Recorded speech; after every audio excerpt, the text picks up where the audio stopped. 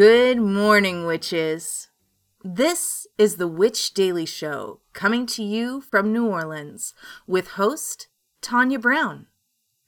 Our episodes span about 20 minutes long to give you just a little pop of magic.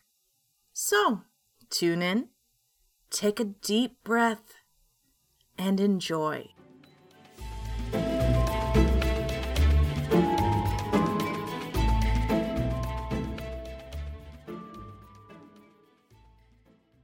It is Monday.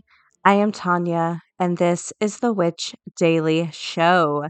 Today's episode is brought to you by the Weed Witches Journal. So let's get your day going with a little magic. Our quote of the day is, "It takes courage to grow up and become who you really are," by E. E. Cummings. So, we are back after our hiatus, and I'm so excited to share all of the super fun things I have planned for us this year. I have some awesome guests already lined up. I have already planned out most of our year, and I am just over the moon. Thank you for giving me a break, 2 weeks, and I was able to go and do my little things that I like to do, including hosting the first ever Academy for Extraordinary Witches event. And that was so much fun and so fulfilling. And it's a really, really small event. And it is basically a membership society. It's a witches social society. And we throw this amazing event every year. And I had so much fun. However, it is like really, really kind of closed off to the members of it. However, sometimes we do have an opening. So if that's something you ever think you'll be interested in and you want to check out how to join or join our waiting list, you can go to academyforextraordinarywitches.com and go to learn more. And the password to view that page is seance. You can join the waiting list, and when we have openings, you'll get an email that says, "Hey, we have an opening." However, I cannot guarantee how quickly openings may come because it is a members club and there's only a certain number of slots. We may only have the ability to fill one slot a year. So if you could ever be interested, join the waiting list. And that'll just give you the opportunity to join if that ever interests you or if there's ever an availability. Anyways, that's my once a year mention of this thing I do. Um, so yeah, I'll probably not mention it again until this time next year. So, moving into our tea. So, something I want to do this year is, and I'll still focus on tea, but I also want to focus on some other things. And for January, I really wanted us to focus on all of the things we ate in December. So, December has some pretty unique food traditions and lores, and I thought it would be cool if we kind of focused on that a little bit in January. Like all the things coursing through your bloodstream right now, what's the information on it? So, I had to start with the most obvious, the chestnut. The chestnut. What is a chestnut? I don't even know. I can't even guarantee I've ever eaten one. I have no idea. But it's mentioned in every Christmas thing ever. So, what is the chestnut? Well, this comes to us from the American Chestnut Foundation, who knew.org. So, the American chestnut once dominated portions of the eastern U.S. forest, numbering nearly 4 billion. The tree was among the largest and tallest, fastest growest in the forest. And for many centuries, the original inhabitants of the Appalachians coexisted with the American chestnut. Chestnuts are dense with calories, rich in vitamin C and antioxidants, and the leaves contain higher levels of essential plant nutrients than other local tree species, which made chestnuts very beneficial. So, insects would feed on them, birds, fish, larger animals, squirrels, deer and bears, turkeys. Yeah, chestnuts were just like a really popular part of existence. So, as European settlers arrived and forcibly displaced indigenous peoples, they soon learned the chestnut wood was rot resistant, straight grained, and suitable for furniture, fencing, and oak materials. So, it was the preferred wood for log cabins, fence posts, flooring, caskets, etc. So, the American chestnut tree was a significant contributor to rural agriculture for an extremely long time, throughout the 19th century. So, despite its demise as a lumber and nut crop species, the American chestnut is not extinct. The bright cannot kill the underground root system as the pathogen is unable to compete with soil microorganisms. Stump sprouts grow vigorously. So, the cycle of death and rebirth has kept the species alive despite um, the lumber industry. So I think that's really neat. I actually had no idea chestnuts were so common throughout the early days of indigenous America. That's really fascinating. Yeah. Do you eat chestnuts? Are chestnuts in your food? Can you get them at the store? I don't think I've ever seen a chestnut. Are they? This says they're not extinct, but I don't think I've seen one. Anyways, which is moving into some headlines. This comes to us from aeon.com, and it talks about uh, memes and magic. So, magic in the modern world. So, deep in the labyrinth tags of TikTok, a group of teenage occultists promise they have the power to help you change your life. Manifesting influencers, as they've come to be known, promise their legions of viewers that with the right amount of focus and positive thinking, the universe will bend to their will.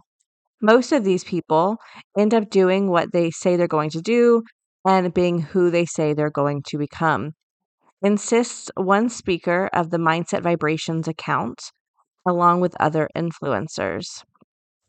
It's not just TikTok.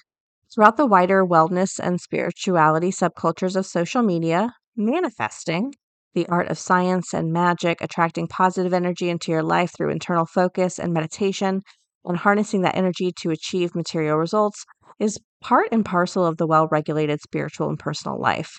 It's Yeah, TikTok influencers and wellness gurus regularly encourage their followers to focus, law of attraction style, on their desired life goals in order to bring them into reality. So it's possible, of course, to read manifesting as yet another vaguely spiritual wellness trend, up there with sage cleansing and lighting Votive candles with Ruth Bader Ginsburg's face on them. But to do so would ignore the increasingly visible intersection of occult and magical practices and the internet subcultures. As our technology has grown ever more powerful, our control over nature seemingly is ever more absolute. Sometimes it seems like this whole internet is full of would be magicians, witch talk, and other left occult phenomena, largely framed around the reclaiming of ancient matriarchal or indigenous practices as being resistant to the patriarchy. And it has popularized the esoteric among large progressive members of Gen Z. So these are starting to be called known as the meme magicians. And I think this is really fascinating. It talks about, it's a really fascinating article, which I'll link in our link tree. So if you really want to dig into it, you can. But it's talking about how cultism is becoming memeified, right? And I've kind of touched on this with a little pushback from people, but there is this, it sometimes feels like if it's not a, if you can't learn like all of witchcraft in a 30-second TikTok, no one wants to hear about it. And what's difficult about this is it creates the inability to give true understanding, true nuance, true mastery, true gray thinking, to where it's like it feels like we're losing the ability to think beyond just I want this, show me how to get it. I don't want to hear anything else. You know?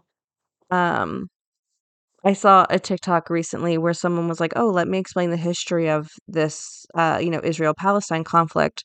And someone stitched it with, "We don't need to hear history to know what's right and wrong." And that's so um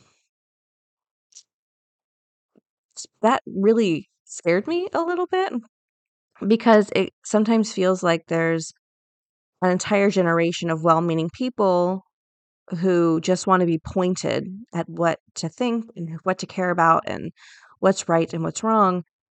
And they don't want to learn about what's right and what's wrong. They just want to rely on being told. Just tell me who to be mad at. Just tell me who to cancel. Just tell me um, which is the right side and the wrong side. And while I love the passion, the the unwanting to learn is what's upsetting because you can tell someone, hey, just so you know, 2 plus 2 is 4. Just so you know, 2 plus 2 is 4. Just so you know, 2 plus 2 is 4. But if you don't tell them why 2 plus 2 is 4, what's going to happen when they encounter 2 plus 3? They're not going to understand because you never taught them why, you know? But this is a really interesting article. It kind of digs into occultism, the long history of, uh, human freedom, intellectual endeavors, um, the Hermetic, alchemy, astrology, magic, philosophy, all of these things, and the memification, kind of the shallow understanding of it, which I think is really, really fascinating. And I think it's something people who talk about occultism, like I do, witchcraft, should go with, right? Because like we only talk for 20 minutes. I want it to be fun, interesting. I want to cover a variety of topics. I can't get too crazy deep on anything, but I also don't want to just be like, hey girlies, here's your affirmation for the day. Okay, bye. Good thoughts. Peace. You know what I mean? Like I do want this to be valuable. I want it to be substantial. I want it to be meaningful. I want to share the things I've learned over 20 something years. And it is a really, really hard balance because the capitalistic algorithm really promotes just be quick, don't explain anything, just show them what they want and move on. But however, I think that's creating a longer term issue with the ability to learn, Anyways, fascinating article. If that's anything that interests you at all, I'll link it in our link tree. And yeah, so I don't know. I guess kind of if I have any message, it's just consume witchcraft and occults content, brands, people mindfully and question, am I really getting substantial knowledge from this? Or am I just being taught that 2 plus 2 equals 4? Anyways, I didn't plan to go into all that, so it may not be perfect. I'm so sorry. But I'm going to throw this over to our moon correspondent, and after this break, we will talk more. Hello to all of my astro friends. This is Serendipity, the Chicago astrologer, coming at you with your daily moon mantra for Monday, January 15th. The waxing crescent moon moves from the imaginings of Pisces to the rodeos of Aries today. Here, the moon conjuncts Neptune. This is quite the dreamy aspect. This energy encourages us to disconnect from the outer world and get in touch with our inner world. On a day like today, if you take some time to tune into yourself, you will hear your inner voice with crystal clear clarity. Take some time to really give over to that inner voice.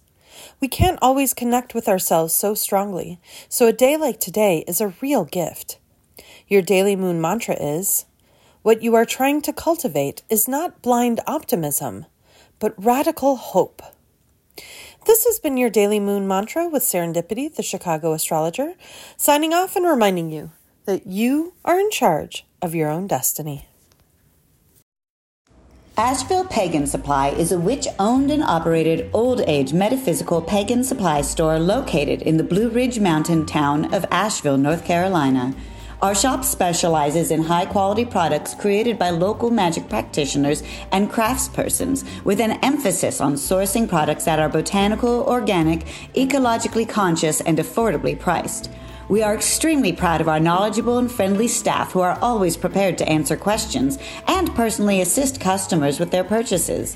Our belief has always been that our business presence in the community offers a normalcy to pagan practices, and in educating the general public, we assist in dispelling myths and stereotypes associated with different pagan practices. Open since July of 2014, we focus on our local community and hosting workshops and events. Visiting Asheville? Find us. Just look for the Raven with the key. Or shop 24/7 at AshevillePaganSupply.store. That's AshevillePagan Supply.store. Blessed be.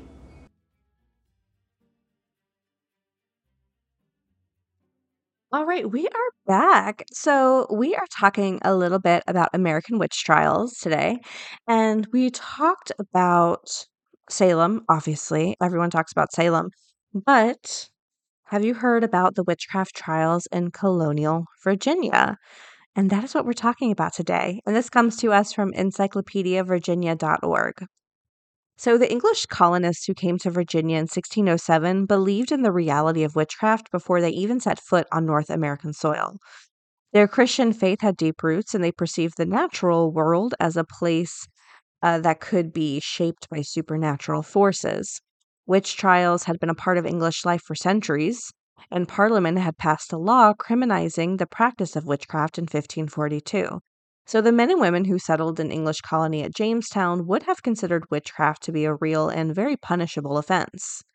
The English colonists believed the indigenous people they encountered to be devils, or at least devil worshippers. In their descriptions of Virginia, the Jamestown colonists often used supernatural terms, such as more like a devil than a man, making noise like so many wolves and devils, very familiar with the devil, their priests, like very religious supernatural terms.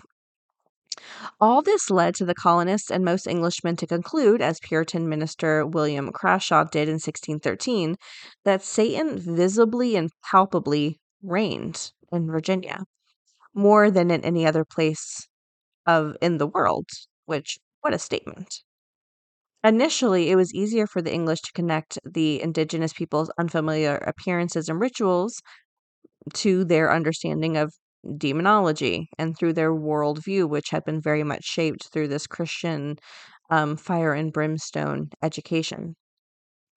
The early English interpretation of native life in Virginia did much to support the widespread contemporary belief that the practice of witchcraft was most common in the wild parts of the world. So, around 1622, once the Virginia colony had stabilized and its English population grew, the colonists began to turn their suspicions inward, no longer focusing on the accusations. So, let's get into the witchcraft cases. So, most Virginia's colonial era court records were destroyed in fires during the American Civil War.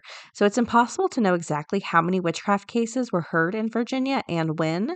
Historians know of some 24 cases dealing with witchcraft in colonial Virginia. Most of these cases are defamation suits resulting from slander or gossip. And in fact, the only Virginia law to specifically address witchcraft passed in Norfolk County in 1655. But to go after false accusers of witchcraft who had to pay a fine of 1,000 pounds of tobacco, which I didn't know tobacco was a currency. I might be late to that information. In criminal witchcraft cases, Virginia courts adhered to England's witchcraft law, a 1604 statute passed under James I called an Act Against Congregation Witchcraft, dealing with evil and wicked spirits. In Virginia, these cases deal mostly with the charge of maleficium, which is causing harm to people or property by supernatural means. So, the earliest witchcraft allegations on record against an English settler in the British North America colonies were made in Virginia, surprisingly not Salem, in September of 1626. The accused, Joan Wright of James City County, was married to a woman and a midwife. Oh, no, sorry. Joan Wright of James City County was a married woman and midwife. A number of Wright's neighbors testified against her, alleging that through witchcraft she had caused the death of a newborn, killed crops and livestock, and accurately predicted the deaths of other colonists. Okay, sometimes when I hear accurately predicted the death, I always think, was she just like, hey, don't eat that mushroom, it'll kill you? And they're like, which? So Wright was acquitted despite her own admission that she did in fact have knowledge of witchcraft practices. Mushrooms, I'm telling you. The charges against Wright are typical of many witch trials during the colonial period, at a time when most misfortunes like crop failure, illness, or death had no apparent cause. Witchcraft was a relatively logical explanation. An eccentric or unpopular member of the community made a convenient scapegoat. The fact that Wright was a woman is typical too. In the surviving records of witchcraft cases in Virginia, only 2 accused witches were men, reflecting a trend that also exists in the legal records of England and Massachusetts Bay Colony. The most famous witch trial in colonial Virginia is the case of Grace Sherwood of Princess Anne County. Sherwood was first accused by her neighbors in 1698 of having bewitched their pigs to death and bewitched their cotton. Later that year, another neighbor claimed that said Grace came to her one night and rode her. Whoa, I didn't expect that. Let's start this again. Let's start this over. Okay. The neighbor said Grace came to her one night and rode her and went out of the keyhole or crack in the door like a black cat. Grace Sherwood and her husband James brought defamation suits against the accusers, but did not win either case. The rumors and accusations continued until 1706, when Sherwood stood trial before the General Court. After a long investigation, the court justices decided to use the water test to determine her guilt of innocence. Ooh, proof that they actually did this. The test, which was so controversial that it was no longer used on the European continent at the time of Sherwood's trial, involved binding the accused hands and feet and throwing them into a body of water. Wow. A defendant who sank was presumed innocent because the water, a pure element, had accepted him or her. A defendant who floated was presumably guilty. Sherwood floated. She was convicted and imprisoned by 1714. Yeah, wow. But she was later released.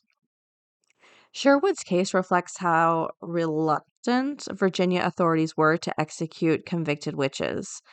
English law prescribed harsh punishments for witchcraft, with the most extreme being pains of death, but no person accused of the crime in colonial Virginia was executed. By comparison, in Massachusetts, 19 so-called witches were executed in 1692. The last witchcraft trial on record in Virginia took place in 1730, 5 years before Parliament repealed the English statute against witchcraft. She was convicted and whipped 39 times. This was likely the last criminal case of witchcraft tried in any of the mainland colonies.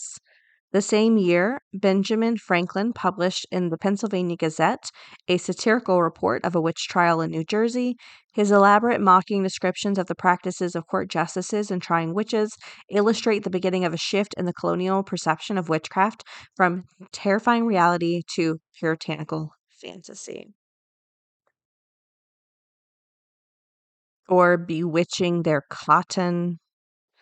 Oh, it really is absolutely wild. But I figure we never get to hear about American witch trials outside of Salem, so I thought that would be a very interesting way to start our year. Anyways, all right, witches, we are wrapping up this episode of the Witch Daily Show. We have a card pull today from a new deck that we are using called the Roast Iconic Oracle. So we're going to be roasted all month. I'm down. If you're down, I'm down. So our card today is the Oracle from the Iconic Roast Oracle deck. Okay. Oh no, it doesn't have any numbers or any table of contents. This is why I like to do this because um, you should know kind of what to expect when you get this. And just know the cards don't have any numbers, no page correspondences, and no table of contents. So you have to kind of flip through the whole book to find your card. Okay, our card is Oracle.